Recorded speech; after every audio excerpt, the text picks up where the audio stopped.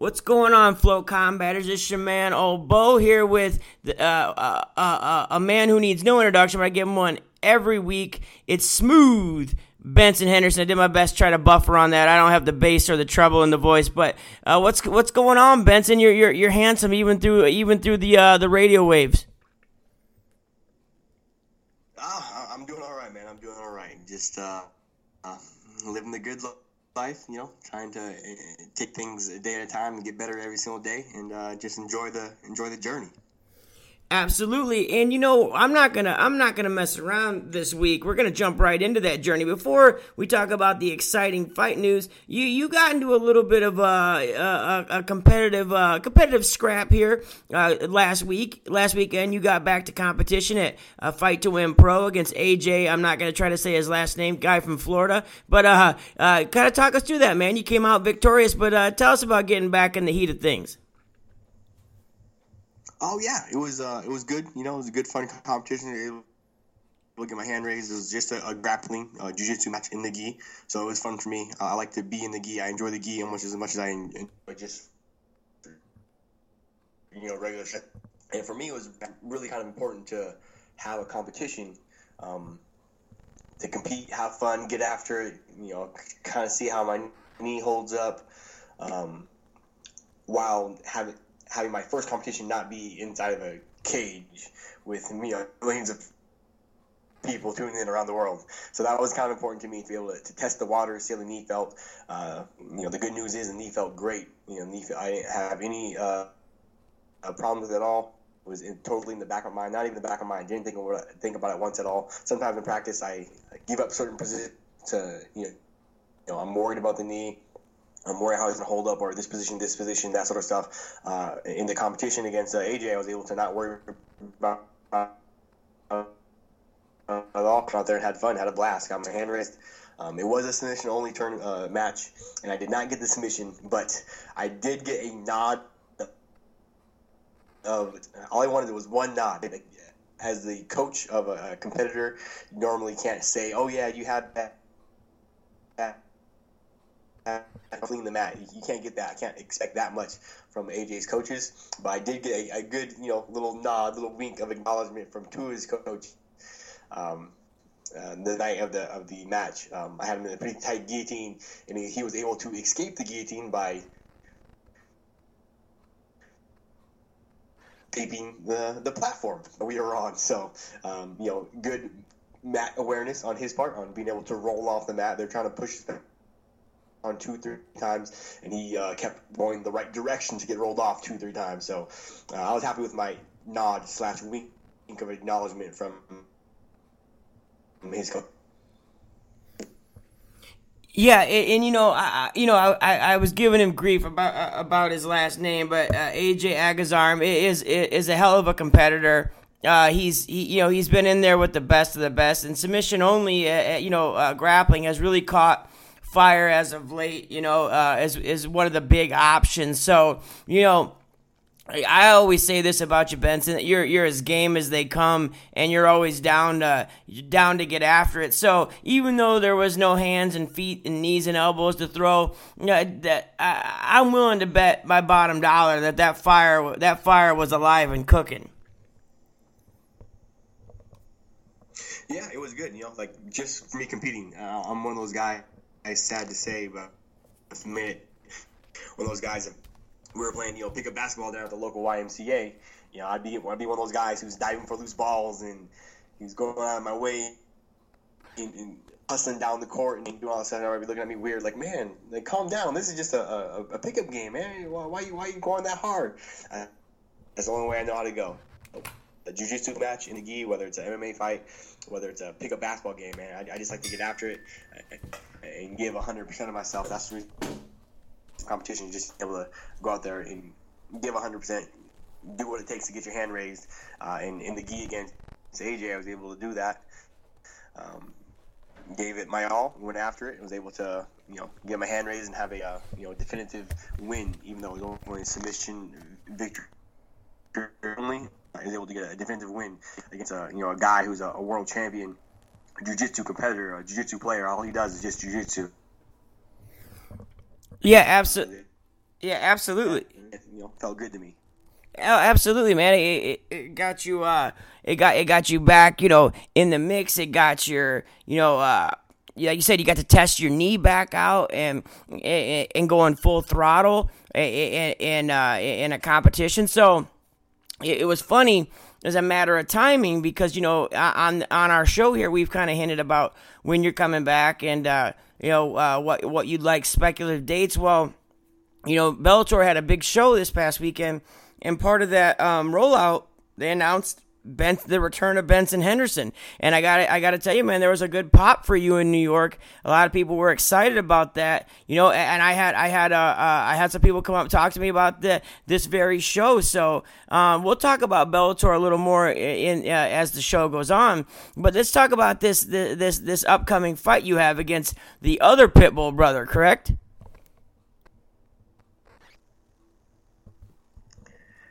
Yeah, you still got me? Yeah, the other Pitbull, the big Pitbull brother.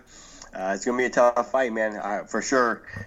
The first fight against the younger brother, the smaller brother, the other Pitbull brother, it was a very, very good game plan they had. They did a great job of stifling my offense. It was not allowing me to do what I want to do. And I think they're going to have it in their heads that they can game plan like that against me again with the big Pitbull brother. And it's on me. The onus is on me. It's my job to go out there and make sure that they do not do that as best it works. He throws hard, heavy hands. He either wins by knockout or loses by knockout. So you better believe it's going to be a great, fun fight to watch for sure.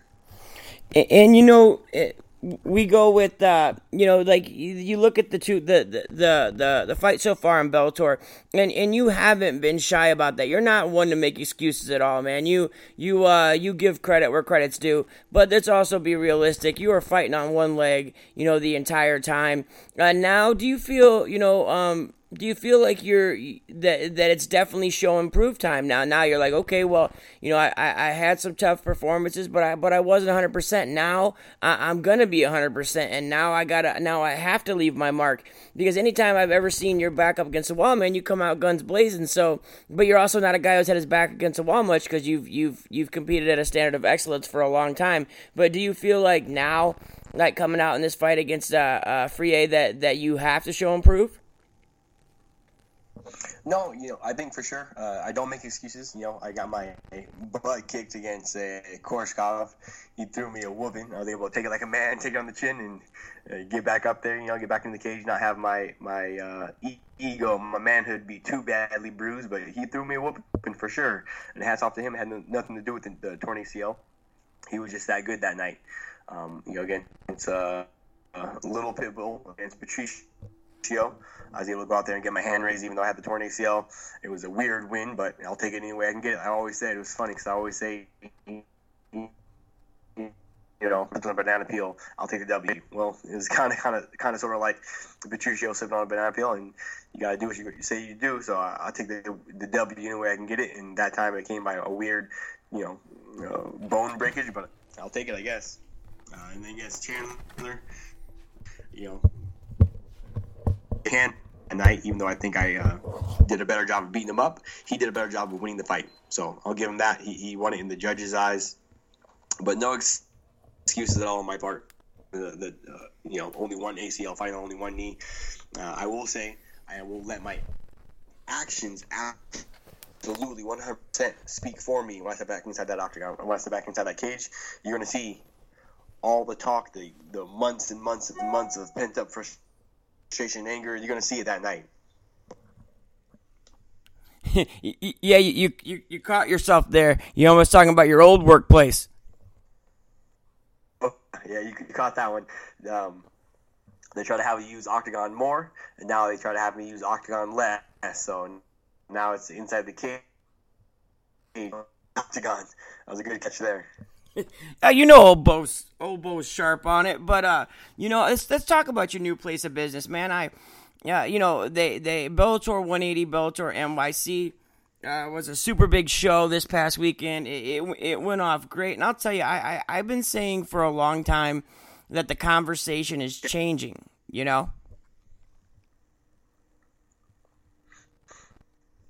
I still. I think it's a great point about the conversation change, and I think it's the big names, how big Bellator is doing it. In New York City, Madison Square Garden, how much bigger can you get than that?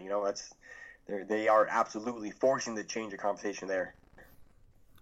And I think it's a two-part thing, Benson. I think the fact that Bellator has been so aggressive with the way they're doing things and they're attacking, and there's also the fact that whoever's running the UFC now, WME, has been asleep at the wheel for the first 2 quarters of 2017, and now all their focus is on a boxing match with Conor McGregor because they're trying to make this ends meet on this big payday. But at the same time, with I talked to Scott after NYC, and he said that we've gone after 90% of the free agents we've gone after and wanted, we've been able to sign, and that's not going to slow down or stop anytime soon. So, the way that they've approached it, and then putting on a show, a massive show. It was a big hit. There was a lot of media there that's never been, I've never seen at Bellator shows before. So yeah, I think the conversation is definitely changing, and I think it's going to continue to do so as 2017 rolls on. I think for sure the more time you give Bellator to acquire big names, the more the owners slack on who they sign, who they re-sign, keeping some of their top talent, making those guys all pissed off and mad, getting some of your best champions like DJ talking bad about you. I think it just kind of goes to show the feeling from the fighters themselves. And then eventually that, broaches over into work. People talk about one thing, they grumble about one thing for a while. It's work. You want to get paid, you want to make your money, pay your bills, but eventually you can only grumble so long. Regular work situation, construction job somewhere, people grumble and grumble, but eventually, after grumbling long enough, they do something about it. So I think it's a matter of time for you seeing some of the bigger names, DJ, all those grumblings coming to fruition somehow. And I'm going to say this, and this isn't even about a big name. This is we broke a story on Flow Combat this week that former South Dakota high school wrestler, went to University of Minnesota, Logan Storley, a 170-pound prospect that trains it down at Combat Club with Henry Hooft. He turned down a UFC offer to sign with Bellator. And he listed the reasons why, the Reebok deal, and he said he's already making double what his first 5 fights would have been. And he also said the way Bellator promotes, high caliber wrestlers, he really likes how that happened. But that's what's unprecedented about it, man, that we're in an era 5 years ago, it never would have happened. You never would have saw a prospect decide to take Bellator over the UFC because there's that imagined prestige, but it's also the idea that the UFC is where the real fights are. Now that dialogue is shifting, and to see a prospect openly and talk about it on record, choose Bellator over the UFC because Bellator is the best option. Like I said, that just furthers the dialogue that this conversation is changing, and my man Bob Dylan was right. The times are changing too. Times are changing. I will say this: I am still mad. I'm still upset at my man Logan Storley. Logan, I heard he graduated from college. He put a tweet out there. He made a public announcement about getting into MMA. And so I tweeted back to him. I hit him up. I hit up one of his guys, one of his boys. I said, "Hey, I heard you getting into MMA. I was a big fan of yours watching you wrestle in college. He's the man. If you think about getting into MMA, hit me up. Come down. Come check."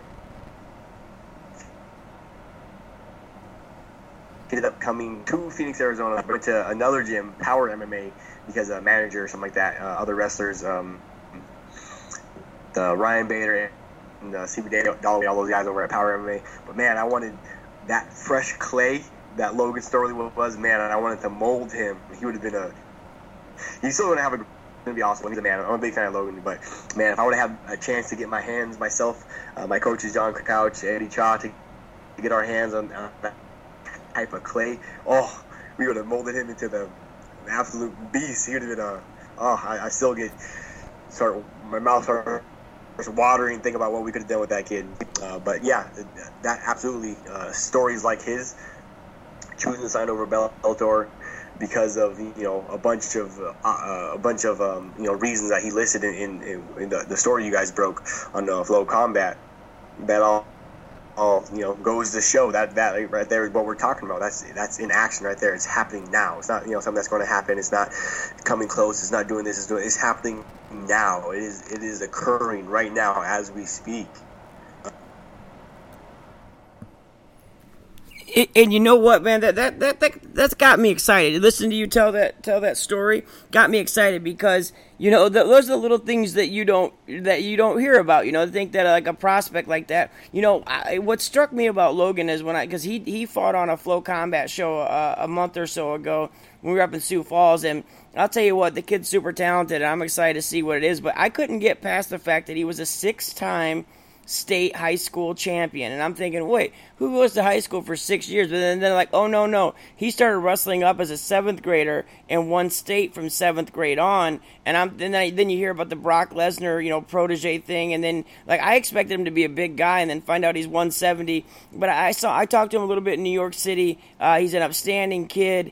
A lot of people that talk about him, he's going to be a big deal. And it makes me so happy to see that he chose Bellator. It wasn't even a question. He's like, UFC wanted me to do, some Dana White Challenger Series thing, and he's like, and the money just wasn't, the sponsorship money.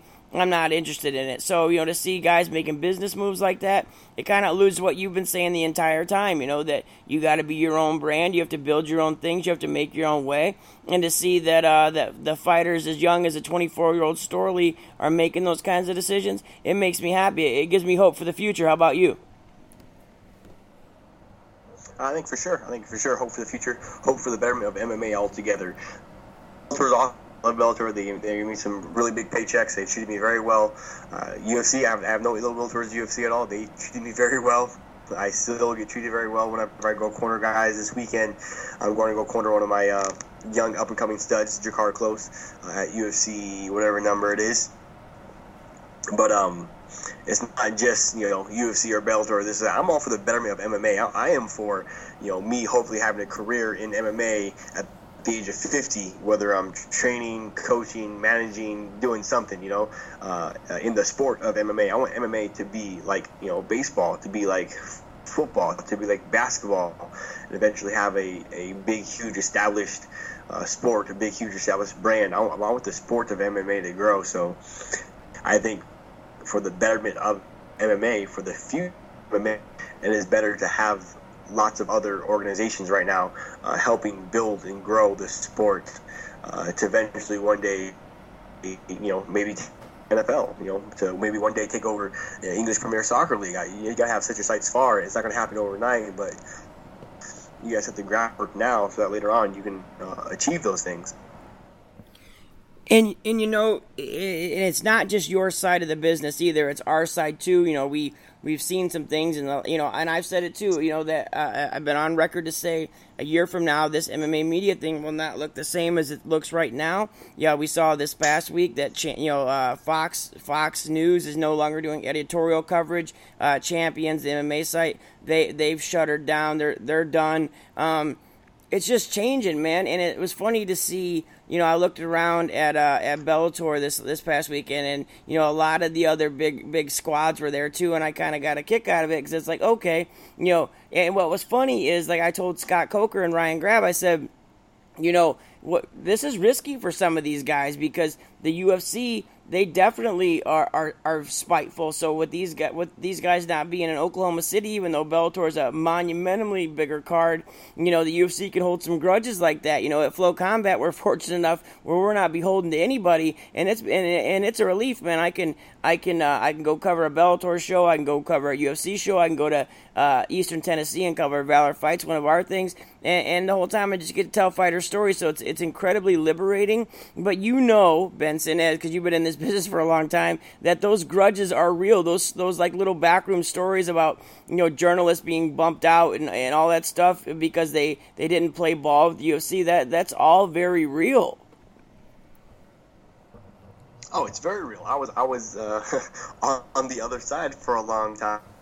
and I heard the stories from the UFC PR people, and they were telling me stories about, oh yeah, this guy did this, and then this guy did this, and he wrote this story, but we wanted him to write it this way, but he wrote it this way. So now, like, some of the little things, the more cattier side of the PR guys, of what they did as retribution to some of the writers not writing up good stories. And I can admit, some of those not so flattering stories were about me. And so I see both sides of it. I can understand UFC being, catty about, oh, but we wanted you to write a story like this, but when you wrote it, it made him sound like this, and yada yada yada. But what you can do is access to the journalists and let them do what they do. Their job is to give it scope and give it magnitude and put the great words behind it. If you don't like it, that's tough there, I guess. Absolutely, man. And you know what's funny is that, I've said this on our show a bunch of times. You're an athlete that challenges writers and journalists to do better.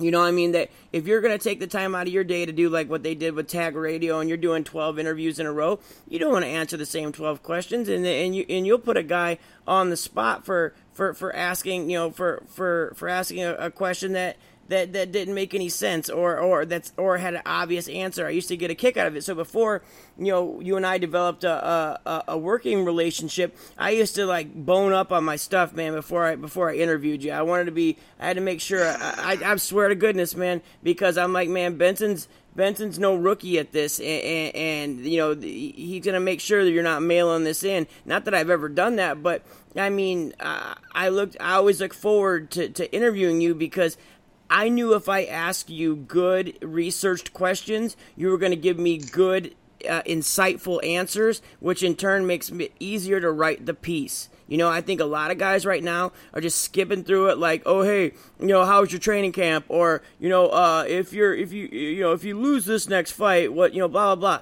Like, they're not taking the time to look at the side of it from the fighter's perspective. So I always did my research when I was coming up against Smooth, man, and we wrote some gems together, man. Like I feel like I've had the honor of documenting some of the best parts of your career, and then I think that rapport grew into eventually what you're hearing now with us doing this show.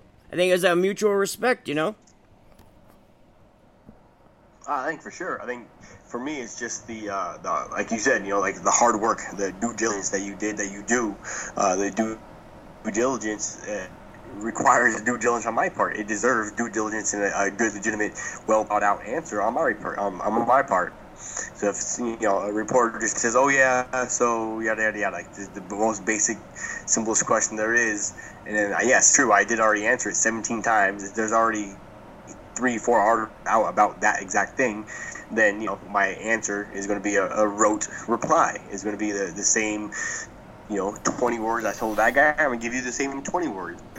If you do your due diligence and give a serious, well thought, good question, then on my part, I have to do my job to give a good, serious, well thought out answer. So I think for sure, you doing your part, me doing my part, me making you better, you making me help you. I think it worked out very well together. And you just said wrote. I love it, dude. You know what I'm saying? You're just not the average fighter, dude. You're such a different animal, and I love it so. But speaking of, before we get on to the good stuff, the non-MMA stuff that people come to check this out, I do gotta ask you about Bellator NYC. It was a great show. It was a wacky night of fights with the Pico thing, the Chandler thing. Almost a double knockout, Mitrione Fedor, but what I'm looking at is the scope of it, Benson. With the card Bellator tried to play to go big. Like, how did you feel sitting back, as a representative of this company? How did you feel the night came off as a whole? I actually didn't watch it live because I had my son, my little son, was going crazy, so I didn't get a chance to watch it live. So I gotta admit that right off the bat. Reading about it and looking back. Watching some of the videos about it, reading about Pico, how Chandler and Primus ended, the double knockdown, almost double knockout of Emelianenko and Mitrione. I think it's what better way for Bellator to have a a good card, a great card. But to have, a bunch of moments in there that people want to talk about, like, oh man, this stud Aaron Pico, he had, training that in San Jose, AKA, and he knocked out a bunch of training partners, and like he's just supposed to be the man, Olympic level wrestler, and has great hands, Golden Glove boxer, and this and that, and then look what happens, So it's just great stories. I think what you want as a business, as an entertainment business, is you want people talking about you. And not necessarily talking about super wrong bad things. Like you want it to be positive. I would like it to be positive.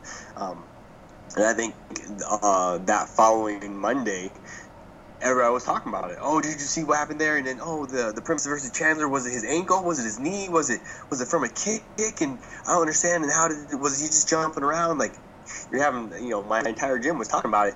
And I think it just goes to show that's what you want. You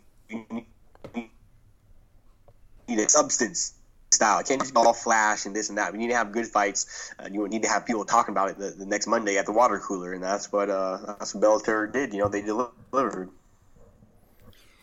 And I'll say this too. One, I'm a big advocate. I'm an acolyte of sense of the Lord of Chaos. Like I just love chaos. I think chaos brings all uniqueness and creativity, and I love when things are a little out of order. So I leaned over to Glow Hunter Homestead next to me when Pico was walking out, and I said, dude, I can feel chaos is close, and I think he gets drubbed real quick, and then it just cut loose from there. But the two moments of the week that are gonna stick with me for a long time was one, Mitch Rion leg kicking me in the middle of that interview, which sucked because but I champed it, man. I champed on and finished that damn interview. And then the other was, since you didn't watch it live, but maybe did you catch you might have seen it on Reddit or not. Did you see when Chandler stood up and they moved his stool? Oh yeah. I saw the gif of that. I felt bad for him. Right. It was funny. I got a good giggle out of it. But yeah, I felt bad for the poor man. I was like, oh, he can't get a break. Yeah, it was like insult to injury almost, right? Oh, for sure, yeah.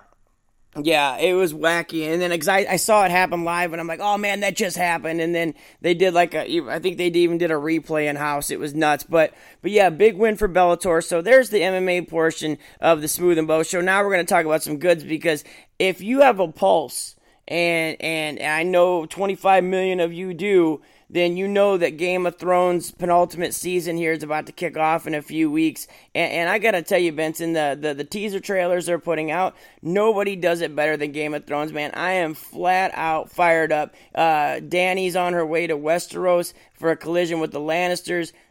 Jon Snow's king in the north, and he's got the White Walkers trying to get through the wall. This is the payoff we've been waiting for. This is the Song of Ice and Fire stuff that we've been waiting for. Winter is finally here, dog. I mean, are you stoked? Winter is coming. Oh, I can't wait. It's going to be so exciting. I think, like you said, Daenerys is coming. Jon Snow up in the north. They a bunch of, I help but read all the fan fiction, the ideas of what might happen, this might happen, that might happen, who they're going to kill off. They're going to kill off a couple big name characters. I'm actually pretty stoked too, because every season so far has been a 10 episode season, and this time it's only going to be 7 episodes. But it's only episodes for the 7th season, coincidentally. But also they have a episode that's over 90 minutes long. They have one episode that's only 50 minutes long. It's going to be crazy in that sense too. How sometimes you watch an episode and you're like, oh man, that seemed like a really short episode. That wasn't too long. How long was that episode? Oh yeah, 15 minutes. Then you got the next episode, it's gonna be over 90 minutes. That's a movie right there, So I think it's really cool that they're doing that also. That they're not doing the casual constraints, the formatting themselves to what everyone else is doing. They're being wild and open, like Game of Thrones is known for being. And making the time of their episodes just be all sorts of crazy to fit the flow of the episode. I think that's dope. I think that's so awesome. And what's funny is that People say, like as great as the show is, I don't go back and watch any, I don't go back and watch them, but I will say that I have gone back and watched the Battle of the Bastards episode probably 7 times because that's just as good as Braveheart in my opinion. If you need a refresher, if you're listening, you need a refresher, you go back to last season, you watch Jon Snow and Ramsay Bolton go toe to toe, for Winterfell. That's that. But I gotta tell you, man, I'm as heterosexual as the day is long. I've been married for a long time, but Jon Snow kind of does something for me. I don't know, man. I'm such a Jon Snow fan. When they brought him back, I jumped up and cheered like it was a fight. I was losing my mind, and to see, to now where it's heading, there's so many, like you said, fan fiction theories of where this is going since it was revealed that he is he does have Targaryen blood. Is he the prince that was promised, Azor Ahai, whatever his name is, there's all this stuff that has to be rounded out. And like you just mentioned, we only have 13 episodes to finish this thing. So in the world of Game of Thrones, Benson, who is your character or characters, or what's your favorite story arc that's running? I'm a fan of Jon Snow, of course. I can admit too, I have a little bit of a man crush on Jon Snow, but I think everybody can admit, they got a little bit of a man crush on Jon Snow. Plus, you have the hair. You have the hair. You have the hair. The hair too. Long hair don't care, man. Long hair don't care. But he survived a lot to get to be where he's at. But as far as some of my favorite characters, man, I guess all the classics. You gotta go back to first Ned Stark, such a good stand-up, some good honest guy, and to get his head chopped off in the freaking first season. Just people, you remember? Go back to trying to remember. Oh yes, how you felt when he was actually beheaded, and you're like, oh my goodness, what in the world? You're just shocked. Could not believe it. Could not believe it because at that time we thought he was the main character. The way they'd been telling it, that was the main character, and he just got his head chopped off. Come on. Yeah, insane. But I think Arya, she's a great character, and I think they're going to have some definite twists for us in this upcoming season on her character, and we'll see how it all plays out. The biggest thing, what I love the most about Game of Thrones is that you can try and guess this, try and guess that. You watch any movie, you can kind of guess how the movie's going to play out. There's only so many storylines, this and that. So you can kind of guess how movies play out, but Game of Thrones has taken that, turned it on its head, so you don't know what's going on. So now I almost don't even try to expect what's going to happen. I don't try and guess, this is going to happen or that's going to happen. I can admit I do go through and read some of the fan theories of what's going to happen, what's going to take place. But I truly watch every episode with no expectations, and I just enjoy the moment. I love that about Game of Thrones. Yeah, man. I mean, back before they revealed it, the L plus R equals, we're looking through blood and timeline, and you got to think too, I don't see any way that, because the two characters who have survived and struggled the most and endured is, Jon and Dany. And you got to think that this season we're going to see, Dany get through, crush the Lannisters. And then, HBO does a great job of doing these teasers where they'll give us these little looks, but then there's these voiceovers. So, in this last one, you got Jon Snow saying, our families fought together for centuries and, blah, blah. And is he talking to Dany? What's going on? Are they forming an alliance? So, the good thing is, like you mentioned, it's only 7 episodes, so it's gonna be there's gonna be no filler, man. It's gonna be full throttle, GOT style.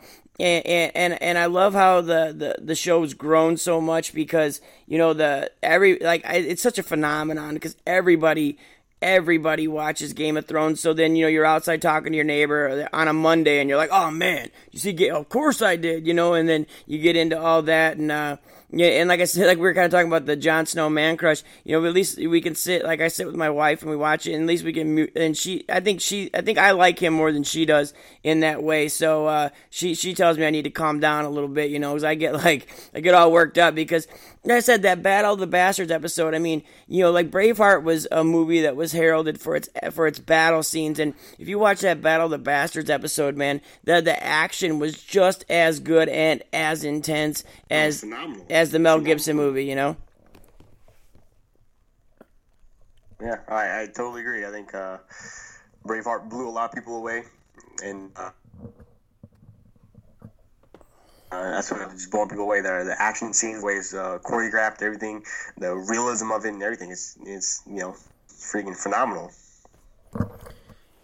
All right, so there you go, folks. We got that. We got your Game of Thrones coming up in a few weeks, and then we're gonna switch gears a little bit because old Bo went a little adventure in here, and we're gonna jump into Benson's world because he has some awesome expression on him. But old Bo, I've been wanting to get my hand tattooed for a very long time, and I have my right arm's a sleeve, and that concept actually started out as a hand tattoo, and I went to my artist, and he said, "Nah, man, because at the time I was still kind of freelancing and working, other gigs, and he's like, you might want to put a suit on. You're going to have to put on a suit. He's like, just keep it off your hands until you're your own boss, pretty much, until you have, you're the source of your own employment. So now, with good fortune and hard work, I'm in a position where I kind of do my own thing, and I finally decided I want to get this hand done, and I know you got some stuff on your hands, and I'll tell you that I was so caught off guard.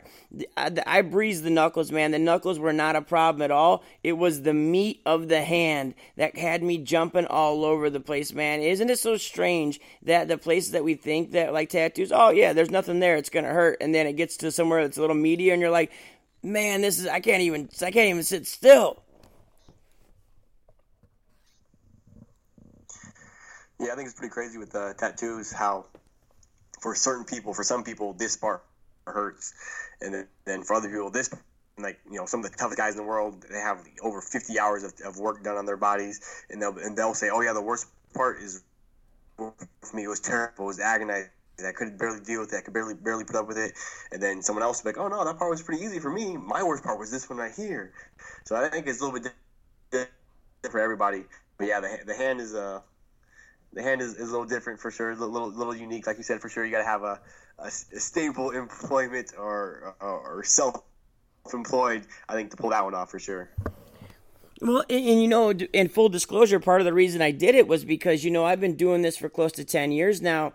And, there's times where I'm like, just everybody, their days get a little long. And then for me, it's a constant reminder, like, you know what, I can't go back and do anything else. Like, I have to stay in this because that's what I want to do. That's where my dreams are at. And that kind of forces that hand, literally.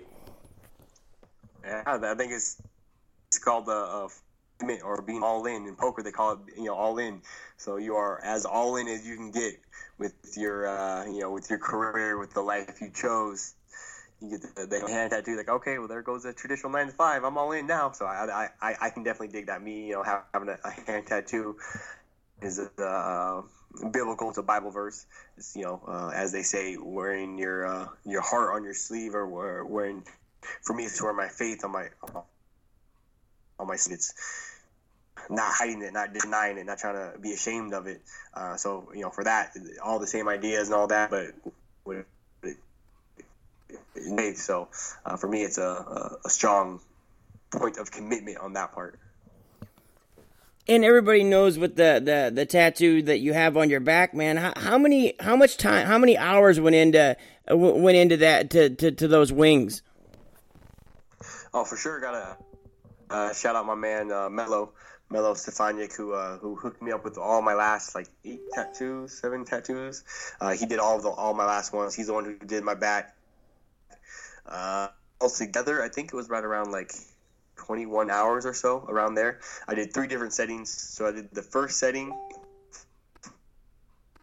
for the outline, and that was not absolutely unbearable, but it was a lot of work. I think the first one was 6.5 hours or so. And that was, again, just for the outline. And then the very next day we went, because I wanted to get it done right away. I wanted to have it done as soon as possible. But I wanted it to be a month-long process of getting that tattoo. I wanted to knock it out as soon as possible, as quick as possible, as much as I could take. And Mello said, all right, cool, let's do it. You want to get it done fast, as much as you want? I was like, okay, yeah, sure, let's do that. So then I had to back it up. I did the outline one day. The next day I went in there and did all the color on one side. The next day I went in there and did all color on the other side. So all together, I think it was right around 20, just shy of 21 hours, maybe right around there. You did 3 days back to back. You let him dig into that, you went right back to it. Yeah, it was pretty torturous. It was pretty torturous. Wow. The third day going in, like knowing the abuse that he did to my body, I was very, very sad going into his studio on that third day. Dude, I bet, man. And then and also because the way the bottoms of your wings run, they run pretty far down in your back, and that's what I'm talking about. Like with tender spots. From everything I've heard, that's no bueno either. How was it getting it? How was it getting him digging in down there? Oh yeah, for sure. Going below the belt line, below waistline on the back, that for sure stung a little bit. It was a pretty good sting there. For me though, it's my ribs. That's like I said, everyone's a little bit different. Some people I heard who got their ribs done, some big pieces too, and they're like, oh yeah, the ribs weren't any problem to me. Like they were, they stung, but weren't as bad as the top of my foot, or it wasn't as bad as my hand. And for me, it was the ribs that were the absolute worst. So even when Melo got close to my ribs on the wings, I had to bite down on a mouthpiece hard, and just try and stay as still as possible. But the below the waistline on the back, because my wings do go below the waistline, below the belt line, yeah, that stung pretty good too. But see, now that's OG credit for you there, man, because a lot of people don't realize that when professionals and people look at serious ink, that like say when people get mohawks, right? They get like that faux hawk, that little top spot done, and they don't get it all the way back down, all ratty in the back. Well, that's the way like professionals look at like body art. That if you're gonna get something on your back that's gonna go there, then you need to go below the waistline to finish off, kind of on your backside a little bit. I mean, that's how they say like that. That's like a real. That's somebody who really went for it, I mean? So, yeah, man, and I could imagine that, but that's got to be a pretty rough spot. But, yeah, I heard the ribs suck too, man, and, but, yeah, I'm blown away that you went, like, man, that you had the perseverance to say, I'm getting this done, and you went back 3 days in a row, because that's the whole thing with tattoos and me, is I almost have to forget how much the last one sucked before I can do it again, Yeah, normally I'm the exact have a nice long window in between tattoos. I kind of forget how the first one, the previous one felt, and forget about that pain, and then go in and trick myself, fool myself, and go and do it again. But thankfully, doing the outline, it was a big, huge outline, so it was all over my whole back. So it wasn't like one area had constant work, constant shading. He did the next day. He did the one side, so that whole side got super inflamed, was swollen, bruised, all that stuff, And then I think it wasn't quite as bad the third day. It sucked. It was still terrible, but it wasn't as bad because he wasn't going over the bruised area. He was going over a fresh area, doing the wings on the other side. So it definitely wasn't as bad, I think, in a sense. And like you said too, yeah, for sure. The way Melo explained it to me, the way my guy explained it to me, you don't want to be constrained to Western, tattoos, where if you do a back tattoo, it stops at your belt line or your waistline. Back tattoo is a back tattoo. You don't hold it to just the belt line, but for a lot of more traditional tattoos, you got to line, like look at traditional. Any cultural traditional tattoos, like the Japanese huge back pieces, they take up your entire back. It doesn't stop at your waistline or your belt line. Look at some of the native Polynesian local tattoos in Hawaii and whatnot down there, and those tattoos don't stop at the belt line or the waistline. In almost every culture you have the exact same thing, but in America, for some reason, for many years, people considered a back tattoo, it just stopped at the waistline, stopped at the belt, and that was it. But Mel explained to me sort of the ideology, the idea behind getting your whole back done and not just stopping at where the belt goes. And I could really went home and thought about it, looked it up, and did a little research of my own, and I was on board. I was like, yeah, I can feel that. I understand that. I can dig that. Let's go ahead and make the wings big. Let's go all the way as far down as you think. Well, and I'll say this, it's kind of a phenomenon with those of us who kind of get ink, and we're kind of gluttons for that punishment. But, I just said, so I have my right hand done, and then the shading that he put on the hand he's going to inherit the sleeve because I'm switching artists. So he's going to go ahead and get it over the next year. We're going to get this done, this session-wise. But is there anything in your mind? Do you ever like reach that point, Benson, where you're like, you know what? I need some new ink. Like I'm itching for some fresh ink. I think after my last 5 tattoos, each one I was like, I think I'm pretty good. I think it looks, pretty well done. I think I'm pretty good. I think I look okay. I don't think I need any more. And then sure enough, with my tattoos nose, you wait a little while, wait 6 months, wait a year, wait 3 months, however long it is. Eventually, you get that tell you again, you get that pull. Oh, maybe you want to get one more tattoo, just a small one, or just one more. However you reason it in your head. And for me, I'm getting to that point right now again. Yeah, I'm getting to that exact point. I'm like, I've been thinking about getting the piece for a while. It's going to be, I don't want anyone to steal my idea. So, I stole that idea from my buddy of mine, old training partner, Mighty Joe Veras, on UFC. He has this tattoo, and I like the idea so much. I was like, I'm stealing that idea. I'm going to do it one of these days. And that was like 9 years ago. I'm finally going to steal it. But I'm doing, my next big piece is going to be mid-calf to mid-thigh and full-on sleeve, like cover everything, mid-calf to mid-thigh on my left leg. And then we're going to have like a mama bear and a papa bear and then a couple of baby bears also, or a mama dragon, a papa dragon, and a couple of baby dragons there. After my next son, my wife is 5 months right now, so after my next son is born, we're going to get a good picture of him. And then a tattoo on my leg. That's pretty much my next piece. And I am so not looking forward to that at all.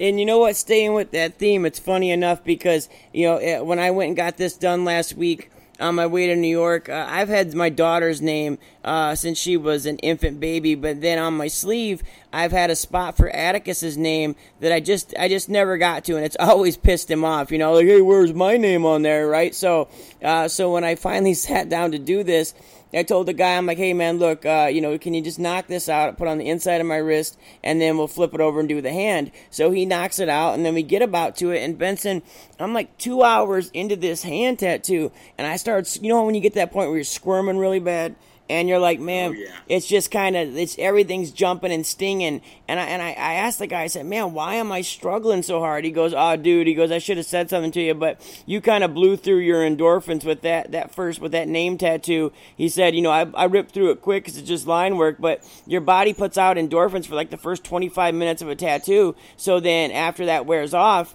everything starts to hurt real bad. So get this, he goes, because I have the word hope on my knuckles, and then I have a blue feather from the book Illusions by Richard Bach, which I'm a huge fan of that ideology and that self belief. So I wanted to put it on there as a reminder to myself, and we had everything done except the coloring of the feather, and at the time, so it was just flesh colored, and you start to give yourself outs. I was like, hey man, like this feather looks pretty good, just flesh colored, I think we're all right. And the guy's like, no way, Jose. Like, hey man, he's like, I know it's gonna suck because you're already past your point and you're over it. But he's like, if you just give me 40 minutes, and then he goes like this. He goes, yeah, man. Actually, I got this stuff that he's like, I don't break it out much, but he's like, it's a numbing agent. And it'll help you get through it. And I'm like, oh man, anything will help. So he puts this stuff on, he starts laying into it, and then like 5 minutes back into it, I'm like, man, that ain't real. And he's like, it got you to shut up for a little while, didn't it? Like he placeboed me, Benson. It worked for 5 minutes. So that's not too bad at all. There's 5 minutes. You were like, okay, I can do it. That's funny.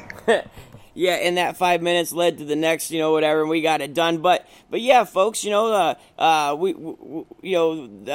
I have a lot of ink, a lot of stories. We're gonna, I actually had somebody on Twitter saying, hey, you guys need to talk about that, get into all that, and we'll keep fleshing that out. Game of Thrones, like I said, is coming up here in a couple weeks. Benson just announced that he's getting back in the cage, and he got a grappling win over a tough competitor. competitors. So I think that's a pretty damn good show, and it's good to talk to you. And now, as through training camp, Benson might get a little grumpier as the groundhog days continue. but this show is a good outlet for you, because you can talk about comics, and we can talk about Jon Snow. Hey, sounds good. That sounds good to me. We can both talk about our on Jon Snow for a little while. That sounds good. There you have it, folks. Another episode of the Smooth and Bow Show. I'm Dwayne Finley. That's Benson Henderson, and we'll catch you next week.